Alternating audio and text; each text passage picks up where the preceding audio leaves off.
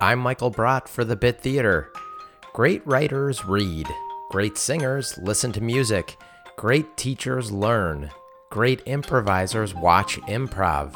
If you want to continue to grow as an improviser, you need to watch all sorts of improv. You would be surprised how much you can learn by watching improv during those times you're not performing improv. If you're currently sidelined from improvising because you're wisely keeping your social distance, it's a great time to explore the massive library of improv that is on the internet. And laughing is certainly not a bad way to pass the time. Stay at home and stream. That's your improv tip for the day. Stay safe and healthy, and I will see you next time.